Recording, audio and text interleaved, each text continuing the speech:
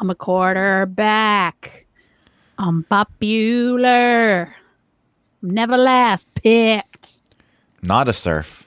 Good band, known for that one song. Kind of known for that one song. I bet it's like a faint memory in a lot of people's minds. Oh, yeah, Popular. I remember that. Kind of, I think. It's like spoken word. Oh, yeah. I don't remember any of the spoken word part. Well, they have better music. Yeah? What's another one? Other stuff. Figure it out on your own.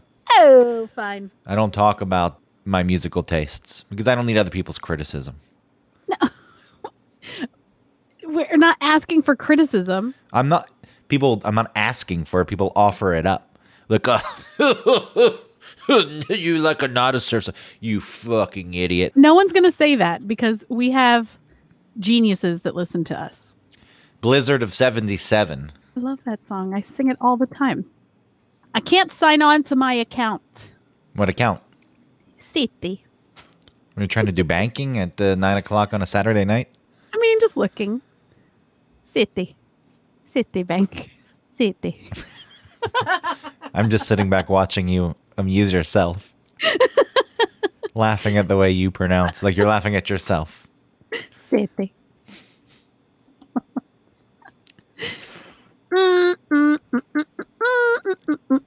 Hey, what are we doing?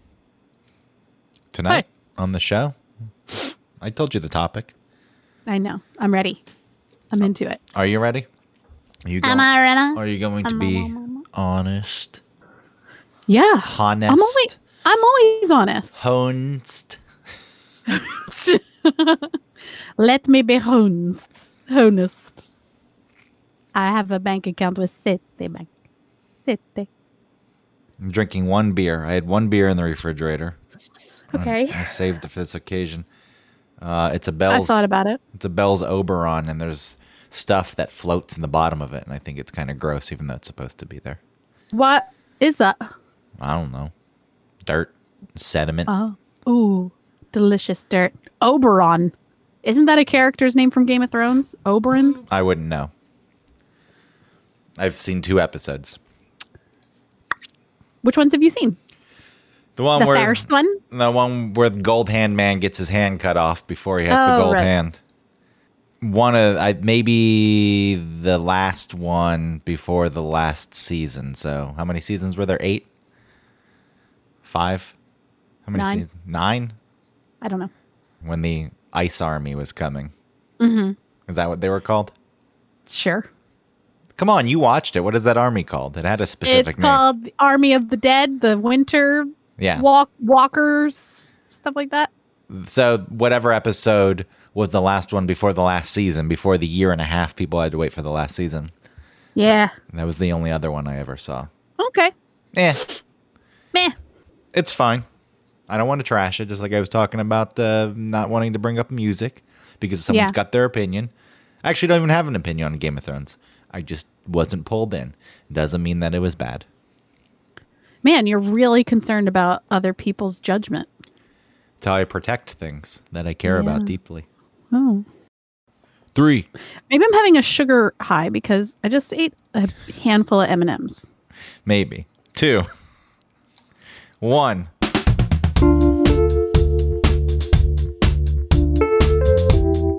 Welcome to One Topic, where we stick to one topic. My name is Autumn Fisher. My name is Greg Russ. Autumn's on a sugar high, so she says, because she had a handful of M&Ms, which is the weakest sugar high ever. You can't handle your sugar. All right, it was 2 handfuls. I was planning on the one, like, I'm a person who can control themselves. We'll just have this handful of M&Ms. And then I went back for more and ate them like a raccoon over the sink. Did you dip it in the water, since raccoons like to dip their food in water? I did. It was beautiful. It was like dripping colors. I know I like to reference the raccoon dipping the cotton candy in water video because it makes me laugh. It. That is you love that video. Yeah, because the raccoon has no clue. It's like, what? The cotton candy disappears in the water, disintegrates, and the raccoon loses its mind.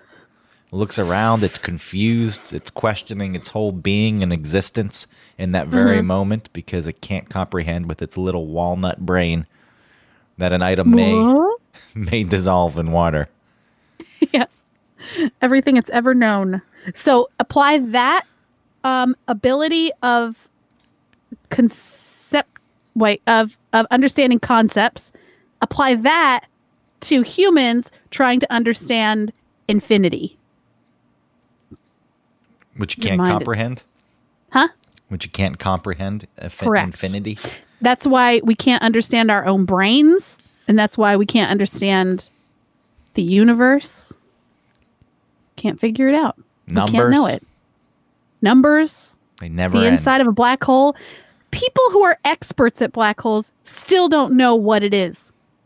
Is it a physical object? Some people say no. Some people say yes. I say it's the extreme bending of space-time Well, yeah. that goes But also to... stuff is sucked into it, and then what? Yeah, I feel like it's finite, though. Why does the pronunciation change? Yeah. Infinite. Finite. Infinite. Yeah, I just... finite. I think it's finite. Infinitesimal point in Anyway, space. back to topics. Well, we should get to our real topic, but back to sugar. Juice. Back to sugar. I have an orange soda in the refrigerator. That thing will... Oh my God. What is the brand? Sunkissed? Fanta. Sunkissed, look, I enjoy the Sunkissed. I think there was only a Fanta. That was my choice. I know. I don't think the Sunkissed orange is really findable. I don't think you can find it right now. They're around. I've seen them, but just at the bodega near me, they had the Fanta, and I don't know what the sugar content of that is. 80 grams in a 20-ounce bottle. Why'd you get it? Looked appetizing.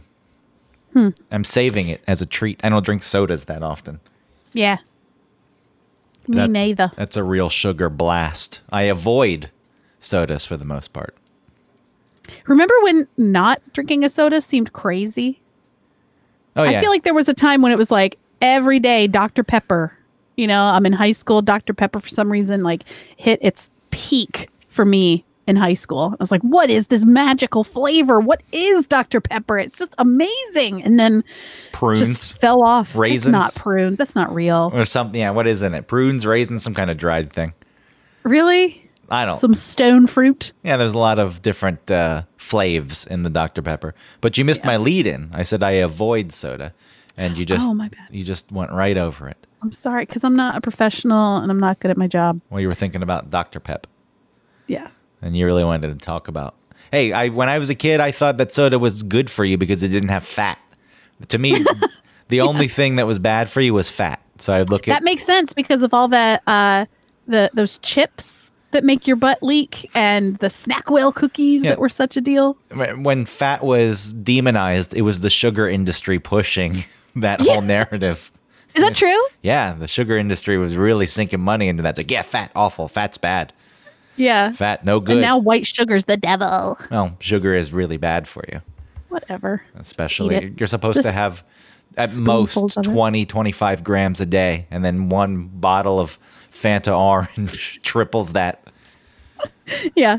90 grams. So anyway, 120 grams. this week's topic is avoidance, not the avoidance of unhealthy food items, just avoidance in general, avoidance in life. What got me thinking about this was I took that COVID-19 antibody test, and the doctor called me back with the results, but I missed the phone call, and I looked up the phone number, and I saw it was the doctor's office, and I refused to call back because I didn't want to get the results. Because in my mind, I wanted to have the antibodies. I wanted to test positive, and I knew the chances of testing positive were lower than the chances of testing negative. Probably 75 to 80% chance I would test negative, even though I did test positive. But I didn't want it to ruin my day, so I avoided it. I refused to call back for quite a while to get those results. And that got me thinking. That's something I do quite often. I will manipulate events in my life as best as I can. There are things that are out of my control, and I will enact what little control I have, which is usually avoidance. It's like, I can't do anything about this. Those results exist now, but I can just avoid them. and keep myself from having my day ruined because it's a nice day. And if I find out I don't have antibodies, it'll disappoint me.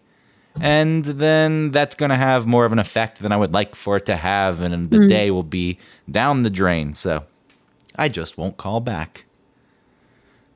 You also did an interesting thing surrounding the test, which was before you got the test, you're like, I mean, I probably had it because I live in New York. I do this, I do that. I'm exposed, blah, blah, blah, blah. And then all of a sudden you got your blood taken and then you're like, I probably don't have it. I mean, look, it's this percentage, blah, blah, blah. You really flipped the script. And then when you did miss the call, you were like, it's all right. I probably don't even have it. So who cares? Well, because I was living in fantasy before. Everyone's got this. There's a weird fantasy going on that people are living in that I've already been exposed, and it wasn't bad for me. It offsets the fear of getting a bad infection and getting really sick. And that's how I felt because I got the test and I thought I probably have it, and I was negative for antibodies.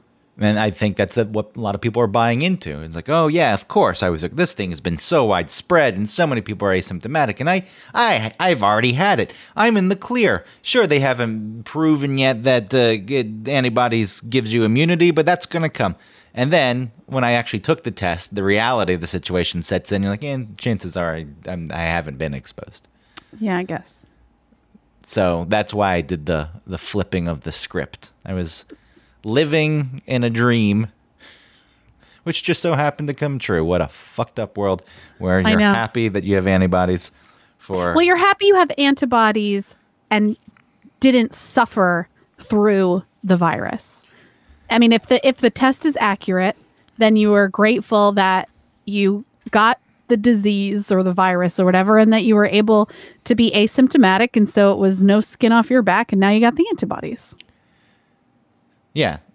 And we could get into the tests and how accurate they are and stuff. That's a different show. This is about avoidance. Something else. Yeah. I pulled this out of the archives. I had to log into my Hotmail account, which doesn't really even exist anymore. They merged Hotmail with Outlook. So you go to Hotmail and it just redirects you to Outlook. But all my old emails are here. And when I first moved to New York, I was looking for work and I got a shift at Sirius for Maxim Radio. Remember Maxim, the magazine, that cool magazine with boobs and gadgets? Yeah. This is what men like, booze. These are the things that men want. They were looking for a producer, and I applied for a job, and then the program director wrote me back. And this happened on Wednesday, February 13th, 2008. Hey, Greg, can you do a couple hours? Let me set this up. There was a discussion before this. I sent an air check over, and I was applying for a producer gig. And he said, no way, I'm going to put you on the air. And I said, okay. And then he came back like a week, 2 weeks later. February 13th, 2008. Hey, Greg, can you do a couple hours on Wednesday, February 20th? You'd be on from 9 p.m. to 11 p.m. Robert Cross. And I responded. I did the show. I went in. The 2 hours was harder than I thought it would be because it was straight up talk, and the board op refused to come on the air with me. And I prepared material, but I ran out an hour in, and then I don't know what I did to fill the second hour. And I went home that night, and I laid in bed, and I was like, you moved to New York, and this is your chance, and you blew it, you piece of shit, you suck. And then I get an email back from him. Where's the date on this? February 25th. He writes back in response to my shift. I refused to open the email. I didn't open that email. Because of how you felt during the shift, because you feel like you weren't performing at your best. Yeah, I didn't like it, and I didn't want to read his email that said something, that wasn't so great. Forget this whole experiment. Get the hell out of here. I'm sorry that I ever reached out to you. Which, you're not going to get that from a person. Even if they're going to let you down, they're going to let you down. Hopefully, right. A little more gently than that. So February 25th, I get the response. I don't write him back until April 23rd, 2008. And it's like, oh, hey, I've been sick, which I did get sick with the flu that March, but that's March. mid-March, a month already. And I said, oh, and I was moving, which I was moving. But I threw all the excuses, and somewhere in the mix, I missed your email. And then he did write back. And he said, oh, yeah, sorry for not being more aggressive about hunting you down. I heard you on the air at that new rock station a while back and soon assumed you'd taken a gig. Oh. Which I had gotten on the air at RXP in a part-time role, and I could have also done Sirius. Or maybe something at Sirius would have materialized full-time before the RXP thing if I didn't avoid it. But this just sets it up. Avoidance is in my DNA. I avoid because I don't want my life to be disrupted, and I don't want myself to feel worse than I already do, which is all self-imposed. I look in the mirror and say, you suck. And then I look for indicators in the real world to confirm that feeling. And then I avoid those indicators because I'm like, all right, that could be an indicator. I'm avoiding that, though, because I already know that I suck, and I don't need that to be reinforced. So I'm avoiding it at all costs. And this is the world that I've created for myself. So do you feel, but you're not someone without friends. You make plans with people, you follow through. There's different types of avoidant personalities, right? Yeah. And I feel like you're a specific kind. Yeah, I know that you've been looking up the different types of avoidance. I mean, if you want to really get into my avoidance. With friends, I'm always a good friend because the stakes aren't as high as like a romantic relationship or some other sort of intimate relationship. Friendships can surely be intimate, and I'm good when I'm called on to help other people. So I can reach out. It doesn't feel like it's imposing on my life because you're there for the person for whatever time you need to be there, and I actually take joy in it. But then you go away. In a romantic relationship, it's like, I'm always around. This person is going to need more from me. I don't know if I can give all that, so I'm going to retreat a little bit in this relationship. Really, it just comes down to me doubting myself. And in relationships like that, and avoiding the unknown, if that makes sense. In a romantic relationship, it's like, can I give what needs to be given to this person to make this a relationship that is the way I'd like it to be and they would like it to be? I don't know. I don't know if I have the way that takes. So instead, I'll just blow it up. That way, when it fails, it's on me. That was my own doing. It didn't fail because... Right, you got control over it. Yeah. My avoidance, I've set up a life that is fine. I use the word fine quite often. Now it's fine. Things are fine. I live an existence of fine because fine is something that I understand. I know it's coming my way. I don't have to react. I don't have to deal with disappointment or rejection or fail. Look, I've grown out of some of this, but I still see it persisting at times, like with the antibodies test results, which is why I wanted to bring this up, because you think you move past things. Right. You're like, well, there's that old thing again. It's not happening on a large scale right now. It's on a small individual thing, but it's still there. So I'm curious about it, and I'd like to explore it a bit more. Living a life that's fine, you may as well be dead. You're not getting anything out of it. Well, you're avoiding highs. You're avoiding the lows, but you're avoiding the highs. Well, you're avoiding, yes, the lows. You're not getting highs, as you just said. You think that you're living a steady state. Maybe it's not high, but it's okay. But then you realize it's all low. It's like, oh, well, it's just a low-level low. Right. A low-grade low, I should say. It's like it's not the lowest of the lows, but it's, whatever the line is for fulfillment, you're living below it. So I looked up avoidant displayed characteristics as a child, and it made me think of you. Oh, me? Yeah. Before we can get into this, you know me well enough, and I trust you to assign these things to me. But I would also like to establish at the forefront of this show, and you're also very avoidant yourself. Oh, yeah, we'll get there. You're just a much more engaged, active avoidant. Like, you can fool people. I'm like, I'm not avoiding anything. Look, I'm even talking about it. It's not a retreating avoidance. No. That's what I'm trying to say. So anyway, okay. Well, there's different types of avoidant, but this is avoidant attachment style as a child is may avoid parents, which I thought, ding, ding, ding for you.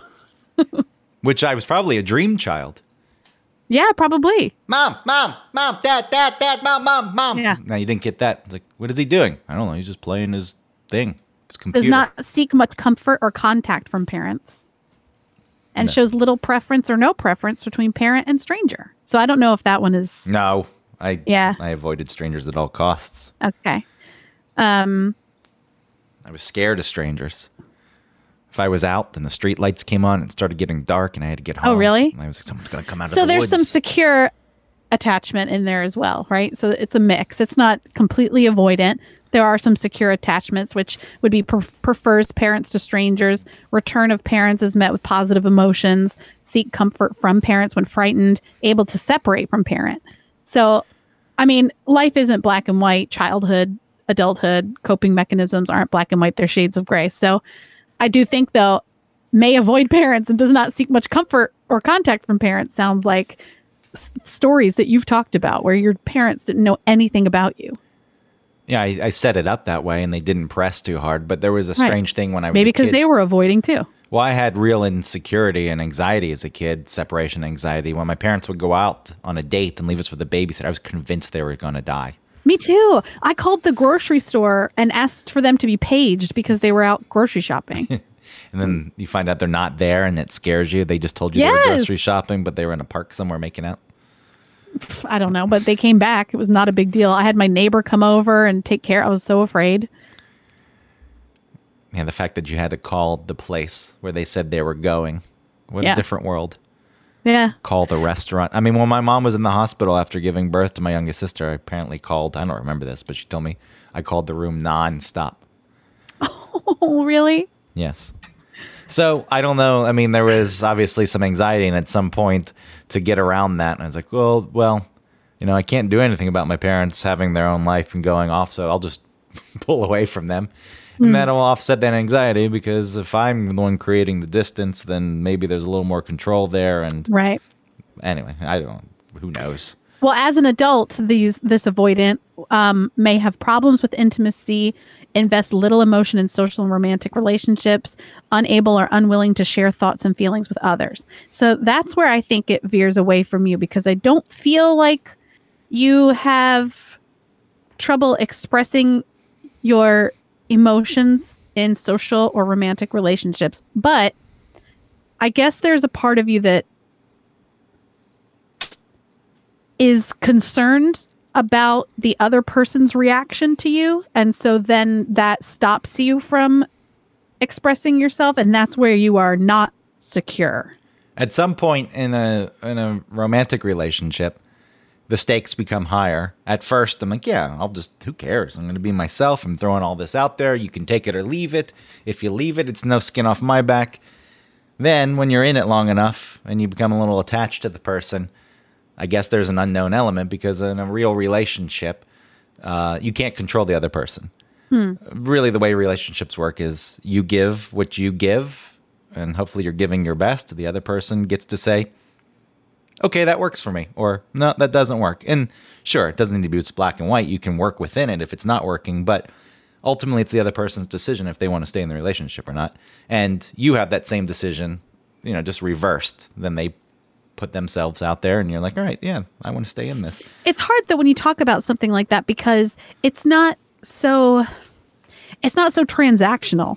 You know, where you're like, these are the things about me and you can accept them or not. Ultimately, it is very transactional. We can dress it up as much as we want with, romance. But there are and feelings love involved. It's not just, it's not even just feelings, like this thing. Even feelings are transactional. Even if you're doing something for someone else and you're being selfless because you care about them, it's still ultimately something you're getting out of it. No, but you feel a certain way about the person. And especially as a relationship continues, you feel a certain way about them. And then if there's something that, the serotonin starts to drip out of your brain and you start to like not enjoy the smell of their breath in the morning like you thought before was so cute.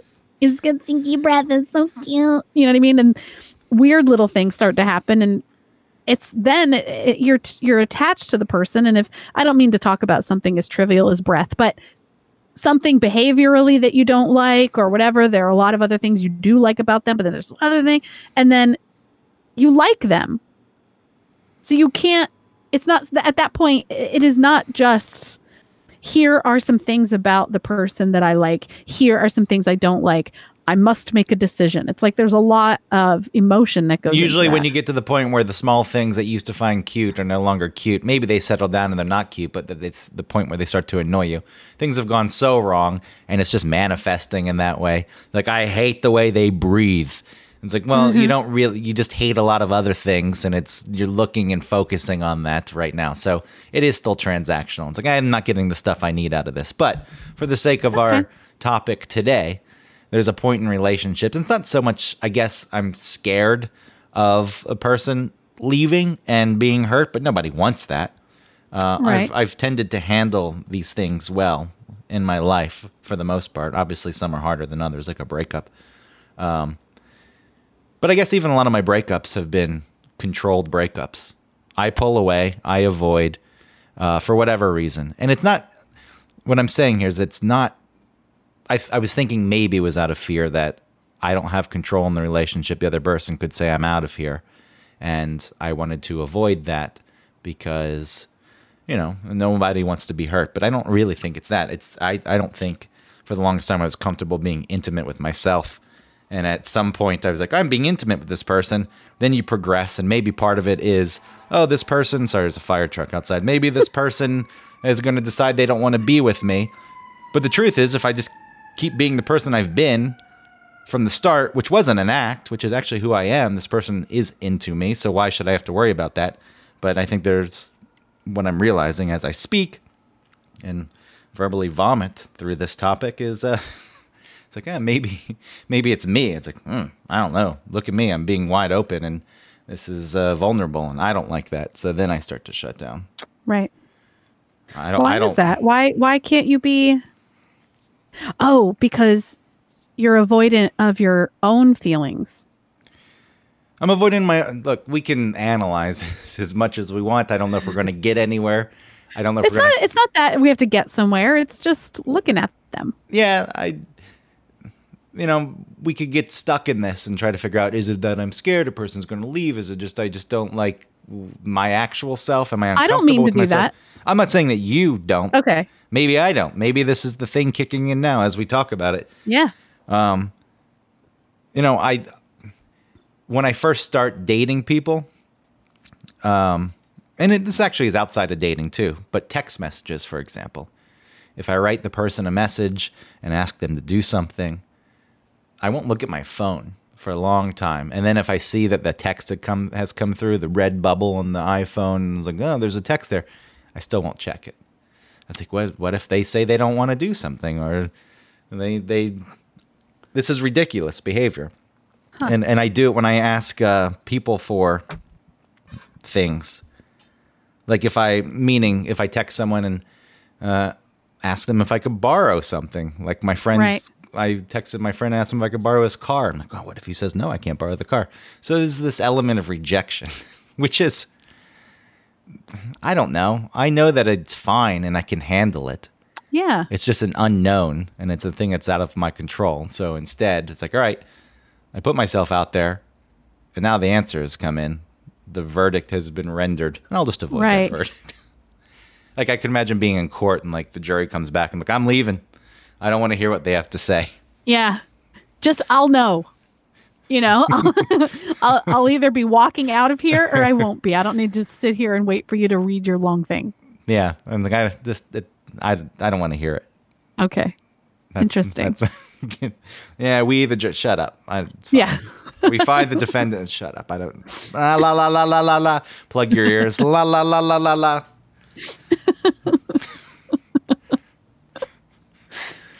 So this is I have a tendency to obsess also, which I think is one thing I avoid through avoidance. I'm trying to avoid the obsession, the obsessive thoughts.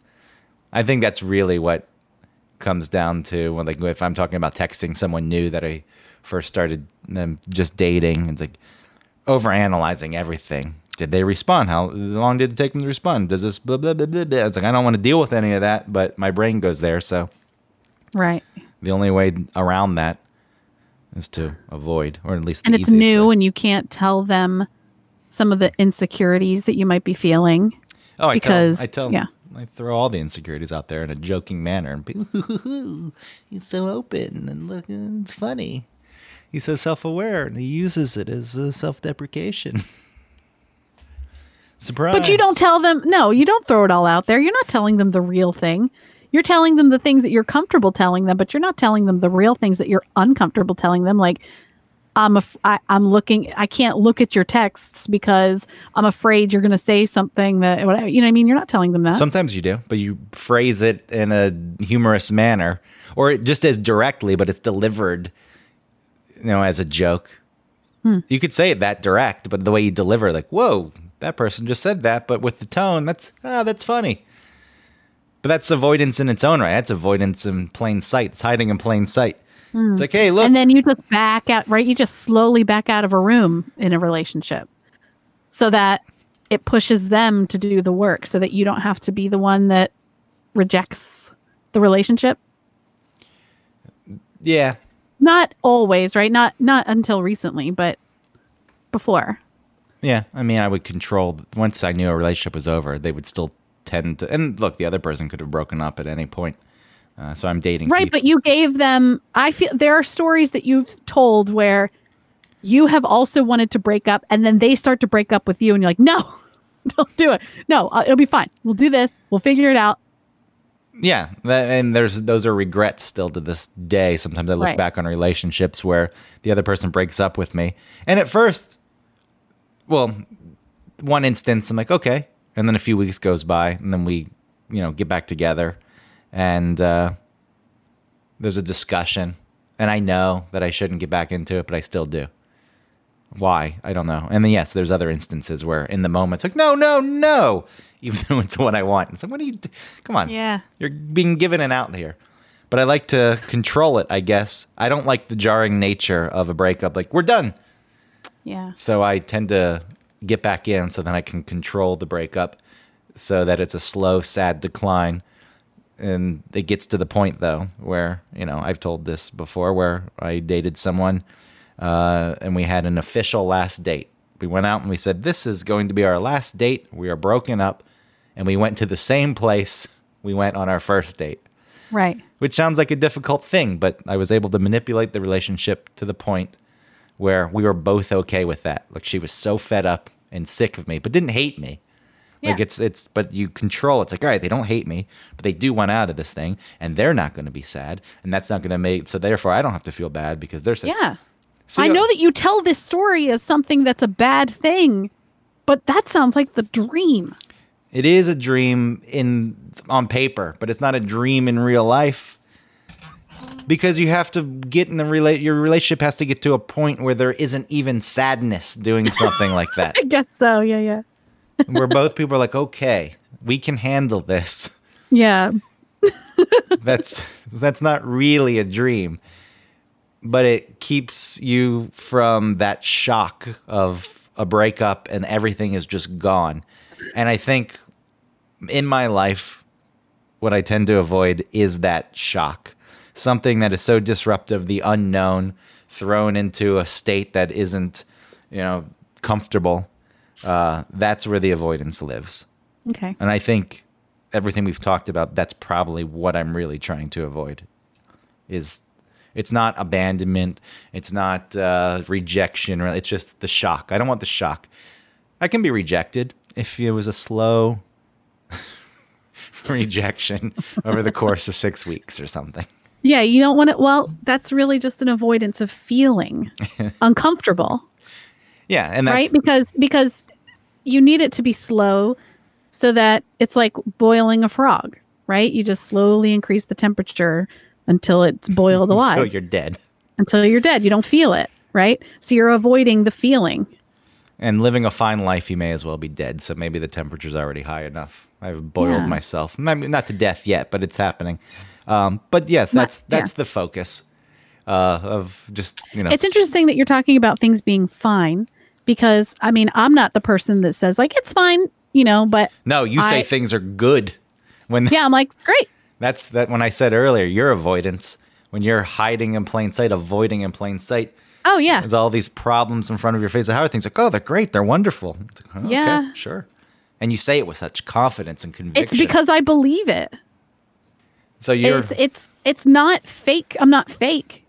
I mean, up until recently when I feel like I woke up, before that, when I said things, when I reacted to things or when I was asked about something, I truly believed it. Well, I was going to say about fine. Like I said, I'm not somebody that says like, it's fine, but in therapy, I did talk about how like, this is fine. Things are fine. Like, why would I disrupt anything with, my needs? Things are fine. And my therapist said, is that how you want to live? Is that how, if someone dies and you go up and speak about them and you're like, their life was fine. She had a fine life. It was fine.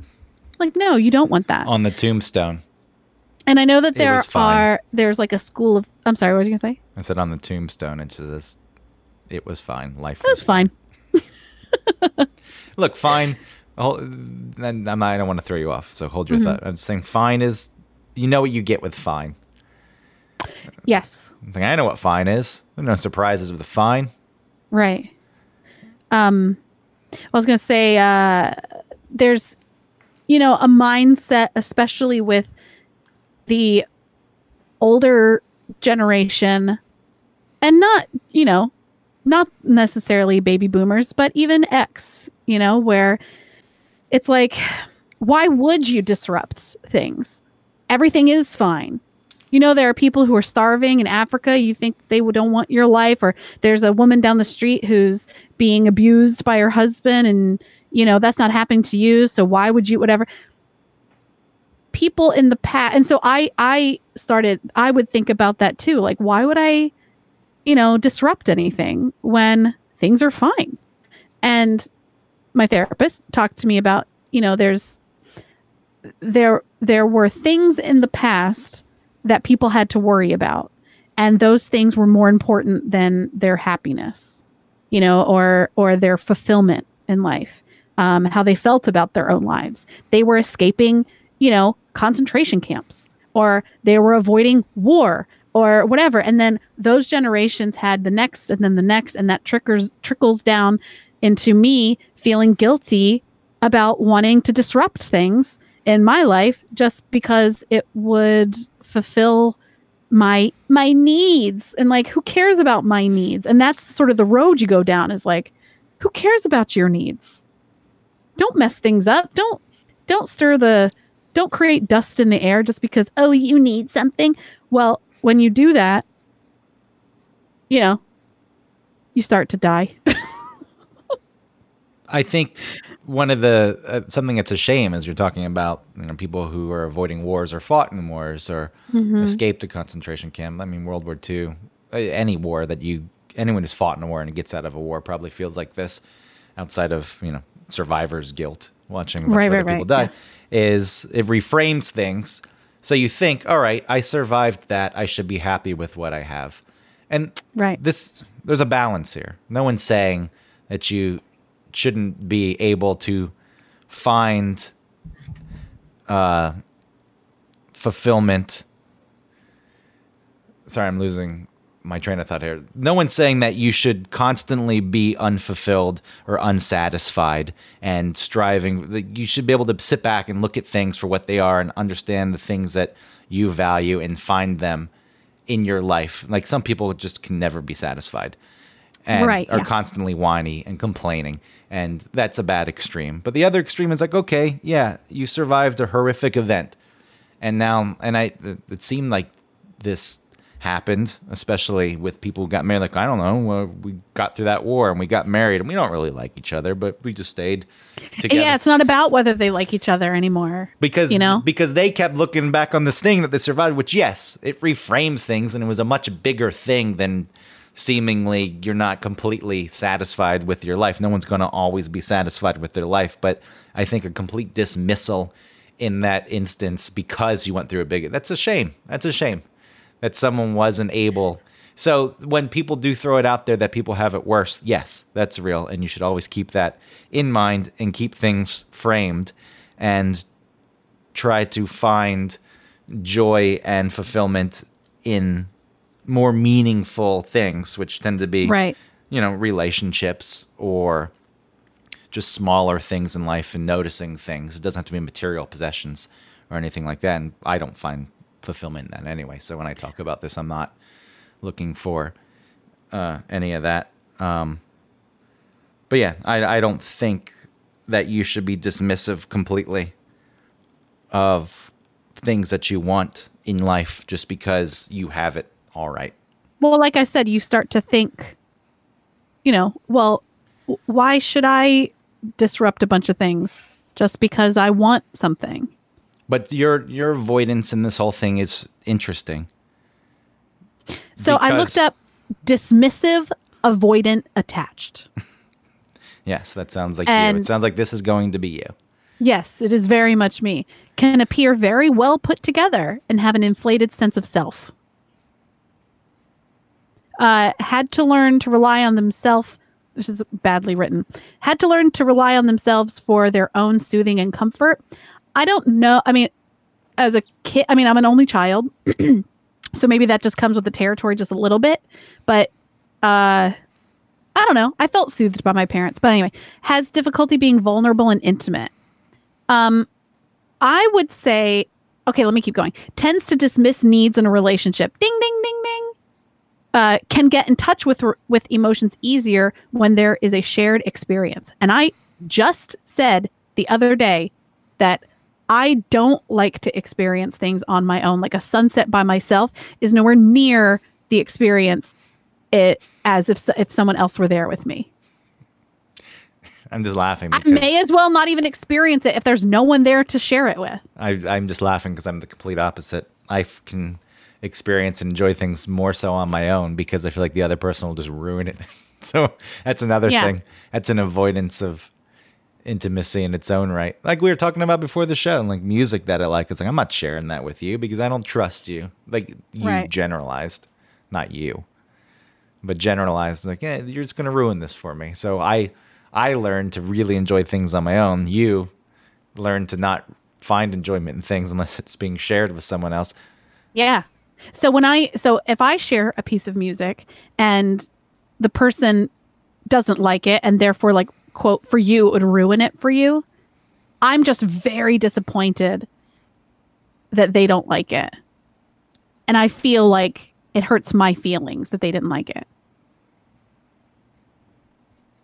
The other thing was tends to focus on others' flaws as a way to maintain emotional distance. And I don't know if some of these things aren't exactly me, but as far as emotions and how to deal with things, how relationships work, how people work, I am very interested and tuned into that, but it turns out, not at all when it comes to myself. Or my relationships. For me, it's like, no, nothing's wrong. Nothing. I'm fine. Everything I need, everything I want. There's some things, but it's cool. Like always acting and I guess convincing myself that it's just not important. My needs. The biggest thing that I avoided were my needs. My needs. And I still work on, obviously, but I don't feel like my needs are important. And so you had this interesting avoiding mechanism by just lying to yourself. It's a very really, it's not lying to myself. I don't put the weight on those needs. I just don't do it. And so they're not. So I'm not avoiding it. It's like, it's not important. It's a passive lying to yourself. Yeah. Maybe it is. Look, I'll believe you. I'm not going to assign what you are thinking or feeling, but there is a level of blindness, I guess, going on if it's not active lying. If you're able to dismiss yourself and still think things are good. Like I get there's no point in your brain. You're like, hey, this isn't working.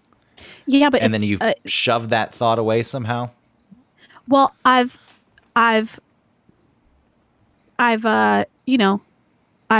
helped create a world around me, full of other avoidant people, so we just go on the same ride together of like, everything's fine. So everything's fine. They don't think about my needs. I don't think about my needs, and so that's just fine. Everything's fine. Everything's great. No problems. This is what a lot of people tend to do, is you surround yourself with people who reinforce the way you already behave. Right.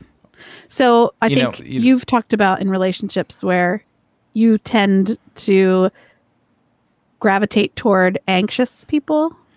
Yeah, because my behavior, avoiding at times, is unacceptable. I mean, it's always unacceptable. If you're going to be in a relationship with someone that you want to last, you need to give yourself and put yourself out there. And to not do that at all at times, you're talking about needs. I would always just say, I'm fine. I would think about it. I think I was more aware of what I was doing than you, but also it was more of a passive dismissal and avoidance, or just living in a negative space, meaning I didn't have to do anything for my avoidance. You actively said everything's great. There's like something happening there, a mechanism of action. Mine's like, if I don't do anything by default, I am avoiding. Sitting on a couch, not thinking, not moving. I'm not saying I did this, but I'm just using this as an example.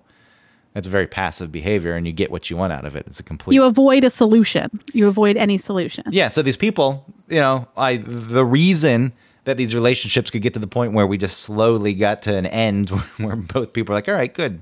We don't hate each other, but we don't want to do this anymore, is because dating people who would put up with it. Any person in their right mind who is secure in some way, and I hope this isn't meant to be an insult to anyone I've ever dated. It's just, people cope with their shit in their own ways. But there was leeway. I could get away with that for a lot longer than anyone who is more secure in their own existence. Like, hey, what is this bullshit behavior? No, I'm not putting up with it. You stop it now. Would they start a fight with you? No. I don't know. People would call me out sometimes and try to express themselves in moments of probably really they had to build up to and understand what was going on, especially a person who's anxious, who's worried you're going to push the other person away to express something to the other person. It's a brave thing. And then I would just, no way, that's not real. That's not happening. So they would communicate with you. Sometimes. But the point is, dating people, surrounding yourself with people who allow you to carry on with the same behavior is a quite common thing. Yeah. It works great. You enable each other. It works fine. It's perfect. I don't think it's great. You're not getting anything out of it. No one's getting anything out of it. They're not getting the things that they want out of it.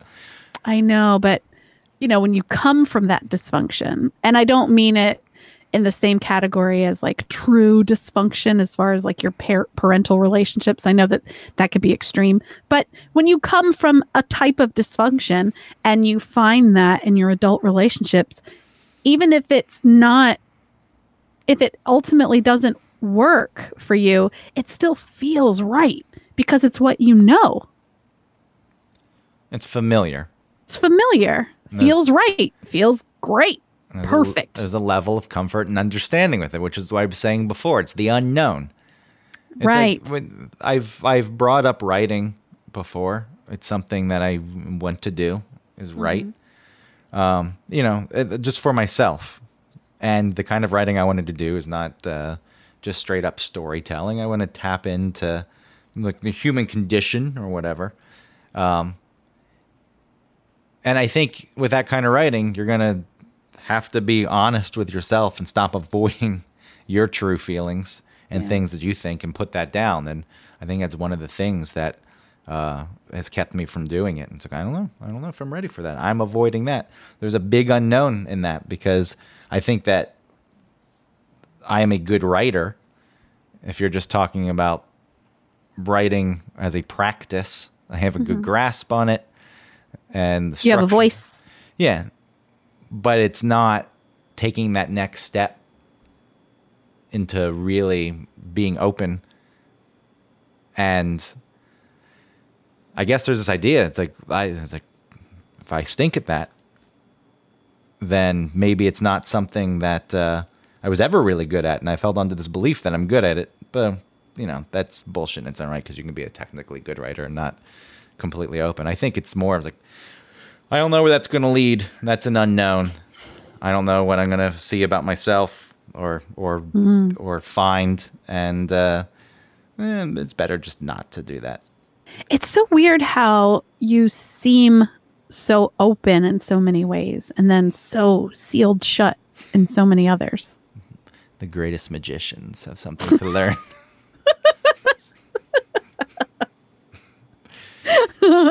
This is my greatest trick, Autumn. Wow. My greatest You should trick. do that thing with your hand. Like magicians always have like some flair with their hands. Yes. And that's not, I don't want to get into like psychoanalyzing and all. I don't know if that's a creation to keep people at a distance and fooling them into thinking they're close. I tend to think it's more so, no, I really want to be open with people and put that out there. And then I can only go so far. I hope it's not straight up manipulation. It's like, yeah, I'm just going to give you something that you think you're getting something from me, and you're getting nothing at all. It's like that one step forward, two steps back thing. It's like, No, I don't think you're consciously doing that. no, but I mean, that's, no matter the reasoning, that's the way it played out at times. Yeah. But the avoidance with writing, it's all just the unknown. I want to write. I want, like, there's a drive and a desire, and I feel bad. I felt bad my whole life that I haven't really ever done it. So there's that part of it, but it just doesn't outweigh the other part, the unknown. It's like, well, if I do it, where does that lead? Where does that open up? And, the avoidance is just avoiding the unknown, and at the cost of avoiding all good things, possible good things, potential. And that's no way to go about things. That's the fine in things. It's, Right. It's fine. Yeah. My life is fine. My life is good. It's better than fine. I have a good life. And that's something that you're talking about earlier, that you put when you reframe things like, oh, shut up. You want more? Your life's already really good. Right. Stop it. It's like, well, no. If you're actively avoiding things that you like have strong desire for, then how good is it really? Yeah. Again, things get reframed. If you're And talking in the about middle the of way a war, then it's like, all right, who cares? making a list of how your life isn't bad is not a way to then point out how good your life is. You know what I mean? Like, that doesn't equal, just because all these bad things aren't happening doesn't mean that you're satisfied in your life. Exactly. Yeah. But it's you talk about this stuff and some people, oh, shut up, stop whining. Like, I'm not whining. There's no whining happening. Well, first of all, this is a pod. I mean, we're talking about it, so we're not complaining. We are just doing a honest dive into some behavior that both you and I notice. Well, quite often, yeah, we talk about these things, and I really don't sit here feeling sorry for myself. No. It's not something I don't, the world's, that doesn't have, I do dislike a lot of the world. That's not, I feel like, oh, it's not fair. I'm not looking at it that way. Like, it's against me. It's like, I just look at it. It's like, I hate most people's behavior. I don't like the way people carry themselves. I don't like the way they think about themselves. I don't like the way they present themselves. I don't like what they pretend to be. I don't like the way they act. I don't like what they don't think about other people. Like, okay, that's where a lot of that comes from. But, now I'm getting all wrapped up in this idea. We present these ideas that, to me, it's something that I've been working within and trying to understand and unlock, and then suddenly it's going back to the same thing with like the music. It's like some other person's going to step and it's like, shut up, and then it'll just ruin all my progress. And So it's like, I'm not going to share any of it, even though we just spent an hour talking about it. Quickly, part of my thing too about avoidance is, when you were talking about how you're having difficulty writing because you're avoiding some intimacy with yourself, I started to think of like, can't you just do this? I wanted to solve it for you because I feel uncomfortable when others feel uncomfortable, and I take on a little bit of their burden. I like take it off of their shoulders a little bit. Not in some way like I can fix it, I'm the best. More like, you can't handle it, let me help you handle it. If you're hanging around avoidant people, yes, they're not going to put forth the effort probably to fix the things that you see that they want to fix. Like, I'll help you with that. And then that's the brilliance of your avoidance. You hide behind other people's avoidance. Oh, yeah. What a layered Well, not even other people's scheme. avoidance, but you mean because they give it to me? Well, I'm just like, you're used to people being avoidant, but you're avoidant yourself. Like a lot of times anxious people and avoidant people hook up.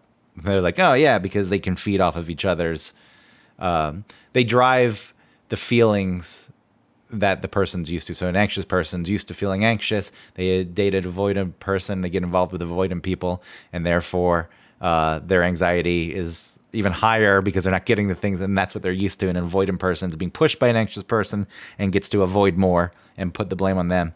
I'm saying, hide. You avoidant who likes avoidant people, because you have this system of, oh, that person's avoiding, and I'm going to look. Anyone looks at me, I'm active. I'm helping them. They're the avoidant one. I'm not the avoidant one, but you're just hiding in their avoidance and hiding behind the work you're doing for them. Yeah. Yeah. Hello. Yep. Ding, ding. That's me. Yeah. What a racket you've been running.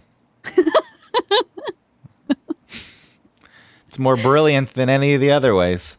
Well, I am very brilliant. Yeah, the way you set that up. But I think, my last thought on this whole thing is, and I've already said it just to reinforce it, is, by avoiding the unknown, you're also avoiding the good. And you're really just avoiding life. But for some people, the bad is so bad that the good, it's not worth it to experience. The bad can be really bad, but the things that we're talking about, I've experienced all the bad that comes with it, and I know I can handle it just fine. And I know. What I mean is, though, there are some people who cannot handle the bad. I just don't. Yes, there are some people who can't handle the bad, and then I think more so on my part is like, I just don't like when things aren't completely stable or knowable, predictable. Yeah. So that's where that comes, because I know as bad things pop up, I've handled them and they've been fine. They're never as bad as you think they are. And, there's always outliers. Or they are as bad as you think they are, and then they're over. They end. Yes. The bad thing ends. And to, avoid bad things, just avoid the unknown for the sake of stability and things being fine. It's really no way to go. No. So it's not. Next time I I get an email from a person for a job prospect, I'll that's happened several or a test result. Yeah, it's happened several other times with jobs. Like, I'm not going to read that right now. Sometimes you just have to I'll still wait a day. If I get a response, I won't do it right away. I'm like, all right, build up then. Is that the same thing you do with food? Or is that a totally different thing? You just don't like hot food? No, I just don't like hot food because it's not enjoyable because it burns your mouth. So how are you supposed to taste it? Because when you have hot food in your mouth, you're just doing the best you can to chew it quickly and swallow it, so it's not burning your mouth. All right. I'm just making a distinction because Greg likes to have food and then sit with it for a while and just like I just have marinate it. And then when I get hungry, I eat it. Sometimes I eat right away. I just tend to get the food. Since I eat late, I don't want to go get food late, so I get the food and I have it near me. That's a different thing. Okay, just making sure. Don't try to tie in my eating habits. I eat fine. No one said you're not eating fine. I'm just asking a question because it's weird. There's fine again. Okay. Yeah, fine. Thank you for listening to One Topic. If you're avoidant, tell us all about it. You can email us at onetopic 1topic01@gmail.com. You can tell us on our Podbean thing, on Facebook, all the places, One Topic. Like and subscribe, rate and review on iTunes. Please support our sponsor, hoffandpepper.com. They're amazing. They have locally sourced artisanal. Are they artisanal? What is artisanal?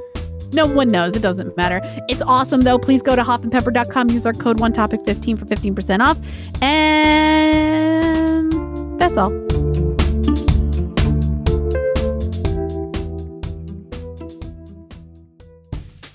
Hey, Greg. Hey, Autumn. Do you like hot sauce? You know, I do like hot sauce, but I'm getting pretty bored of my regular Texas Pete or Tabasco. I'm looking for a local sauce without any additives or extracts. A company that uses local peppers so it's as fresh as possible. And a company that really cares about the integrity of the sauce and where their ingredients come from. Definitely. And hey, while we're at it, I don't want a sauce with too many ingredients. You know, a lot of other sauces out there, they have all kinds of fillers. So I'd love to find a sauce with, I don't know, let's say no more than 5 ingredients. I mean, it's crazy, but there's gotta be a company out there that hand processes their sauce.